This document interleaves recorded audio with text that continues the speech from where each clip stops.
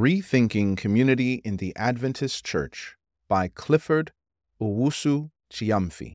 Clifford Owusu-Gyamfi, Ph.D., is the pastor of the Geneva International Seventh-day Adventist Church in Switzerland.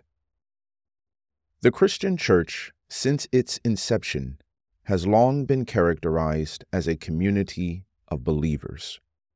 Many members meet to discuss their faith, while others find the church to be a family to which they belong. Without a doubt, the church community has especially been a driving force in reaching out to individuals who need a family. That is how the church derives its social identity. However, as with all other social units, today's social dynamics are heavily influenced by individualism and the pervasive use of digital technologies. It has led to a shift in how people relate to each other, both in their personal lives and within communities. Individualism, the concept that emphasizes individual achievements and self-interest, has challenged the traditional sense of community that has been the backbone of many societies for years. The rise of individualism has created a sense of fragmentation and disconnection among people, making it difficult for individuals to maintain denominational loyalty. Furthermore, the advent of digital technologies has resulted in increased virtual communication and the creation of new social spaces. While it has enabled people to connect with others who share similar interests and beliefs, it has also produced a decline in face-to-face interactions, which are vital for building meaningful relationships. The use of digital technologies has led to a decrease in attendance at traditional worship services as people opt for virtual services or seek alternative ways to connect with the church. As a result, the question arises, how can the church position itself to meet the current social landscape? Meaning of community. Community has been defined as a, quote, self-organized network of people with common agenda, cause, or interest who collaborate by sharing ideas, information, and other resources, end quote. Such a definition presents three motives for establishing a community. Number one, to be a self-organized network of people. Number two, having a common agenda, cause, or interest. And three, to collaborate by sharing ideas, information, and other resources. Several studies have shown that human beings are inherently relational. We exist in relation to God, the Creator, and to each other as children of God. Genesis chapter 2 and verse 18 contains a social identity theory that illustrates that life is a community rather than individual species. Quote, "The Lord God said, 'It is not good for the man to be alone. I will make a helper suitable for him.'" End quote. The fellowship we enjoy with each other is thus good in God's sight.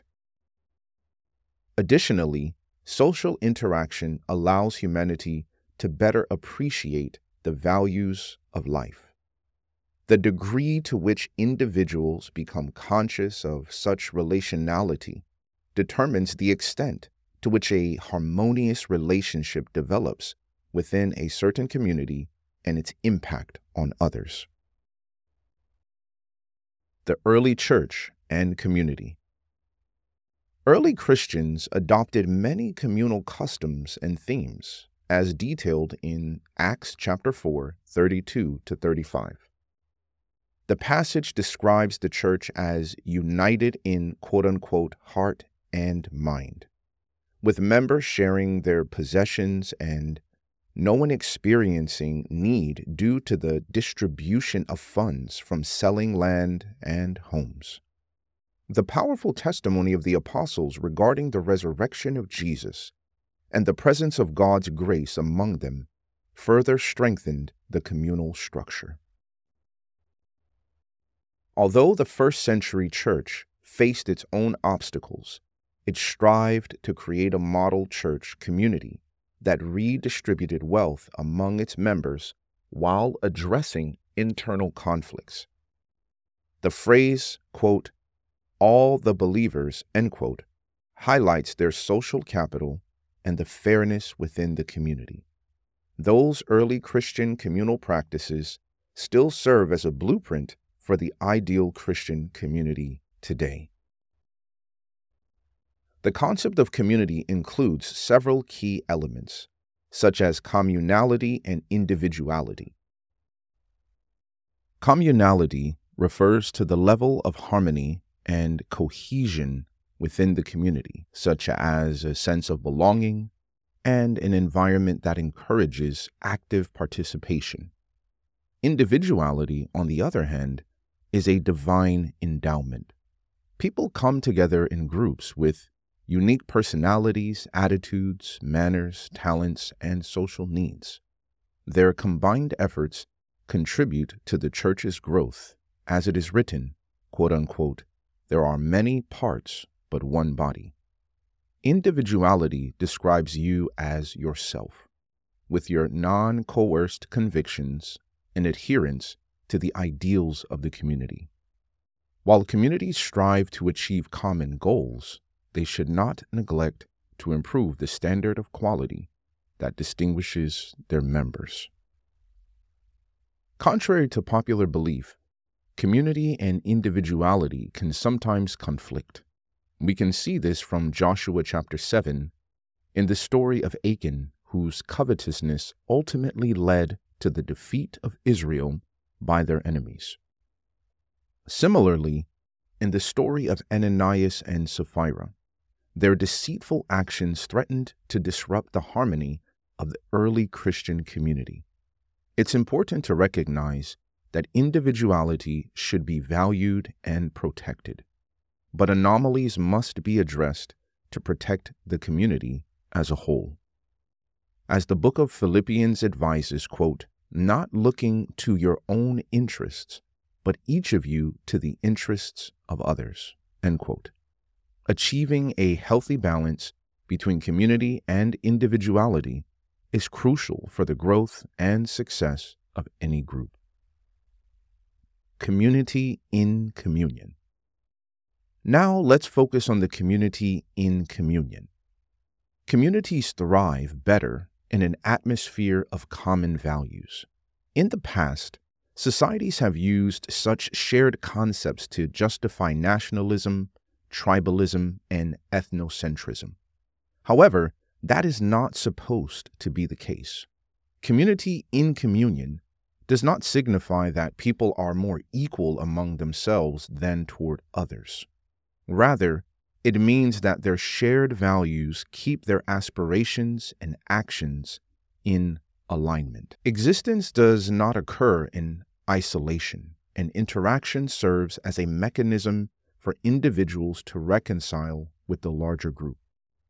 Communication, information, relationship, and cooperation will foster communal ethics, thus promoting freedom of expression, a listening atmosphere, and concern for one another. Jesus said, quote, "Love one another as I have loved you. So you must love one another. By this everyone will know that you are my disciples, if you love one another." End quote. Love is the highest degree of Christianity's identity, and genuine beauty can be found where there is perfect love. The psalmist says, quote, "How good and pleasant it is when God's people live together in unity." End quote. Love is essential for building any human relationship. If we prioritize love in our marriages, homes, friendships, church communities, and all other social groups, it will leave little room for division, gossip, divorce, loneliness, individualism, insecurities, and cold-heartedness. Love gives human existence its meaning. A community united in love is a divine blessing, and the church should be a model for the rest of the world. Ways to improve church community. Community ideologies play a significant role in shaping daily life in some regions, often affecting how church life is conducted. However, that is not always the case in other parts of the world. Regardless of one's social background, actively working toward a stronger church community should be a deliberate and integral aspect of spiritual growth. Here are some effective strategies for achieving this. Number 1, encourage a connection with Jesus. Church community begins with Jesus. He is the central cord that binds the church together. Christ's presence in the heart is his presence in the church. We are to connect with his word because he is the word. Each day, we are to ask ourselves, quote, "Is Christ still the life of the church?" End quote. A healthy connection with Christ will always shine through our interpersonal interactions. Number 2, encourage community service. Help members get involved in church community outreach by participating in activities, events, and volunteer opportunities.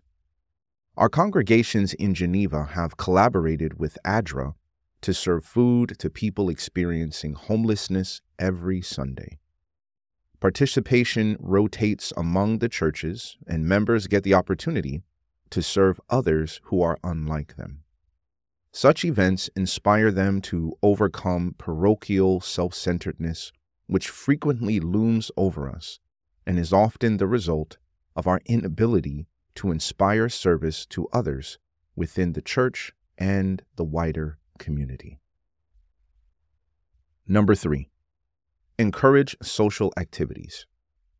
Plan regular events such as potlucks, picnics, and get-togethers to bring members together in a relaxed and informal setting. Our church community in Geneva organizes regular potlucks after the services. It provides an opportunity to interact with one another and to get to know our visitors, and it encourages members to stay for afternoon programs. A group from our church organizes trips to visit tourist sites as well. Occasionally, unchurched people have joined the outings. Look around you to find what suits your community. Every social event, small or big, can unite and encourage members to know each other better. Number 4, encourage small group formation. Form small groups of 3 to 12 people within the church in which members can connect with others. Years back, we had a small group that began with a song service, then prayer, a passage for group discussion, and finally, a meal. Some members were non-Adventists. God used the group to convert 2 drug addicts who are now serving in different church capacities. Small groups enable members to connect and disciple others. Pray God to show where small group ministry can help your church connect, grow, and evangelize. Number 5, encourage effective communication. Keep members informed about upcoming events and other important news through regular newsletters, emails, and social media updates. In today's social media technologies, effective communication must use multi-channel approaches: Facebook, TikTok, Instagram, WhatsApp, and other social media. I have a WhatsApp broadcast list to communicate with my church members. With just the press of the send button, every member with a phone gets updates on upcoming events. Through our social media outlets, former church members can still connect with the church community.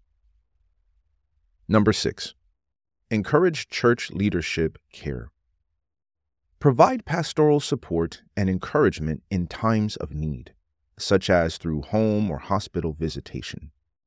Recently, a friend revealed to me his plan to switch Adventist congregations because he felt unsupported by his current one during a time of loss. I have heard similar stories. Our congregation has organized occasional Zoom bereavement services to provide a valuable resource during the difficult process of loss and grief. Effective pastoral care teams should provide a listening ear, a comforting presence, and guidance through faith or spiritual practices to help individuals cope with their struggles and restore trust and confidence in the church community. Number 7, encourage united prayer. Help members pray for one another and the church community as a whole. Prayer shows that the church is dependent upon God. At times, hearts will fail, leading to a lack of involvement in the church community. The church must come together to pray for and with such persons.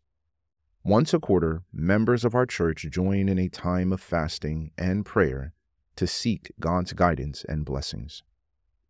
And we have tried to maintain our midweek prayer meetings because prayer brings church members together and keeps them united. Priorities. In conclusion, the church has long been a source of community and social identity for its members, providing a sense of family and connection.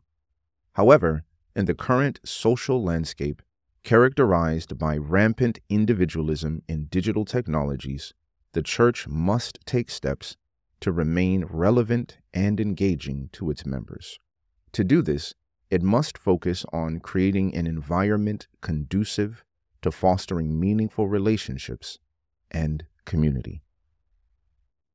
Emphasize the importance of personal devotion to Christ, community outreach programs, pastoral care, and united prayer, and provide opportunities such as small group gatherings and social events for members to engage in meaningful conversations.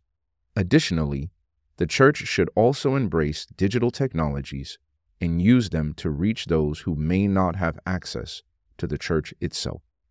By embracing the current social landscape, the church can remain a vibrant source of community and social identity for every member.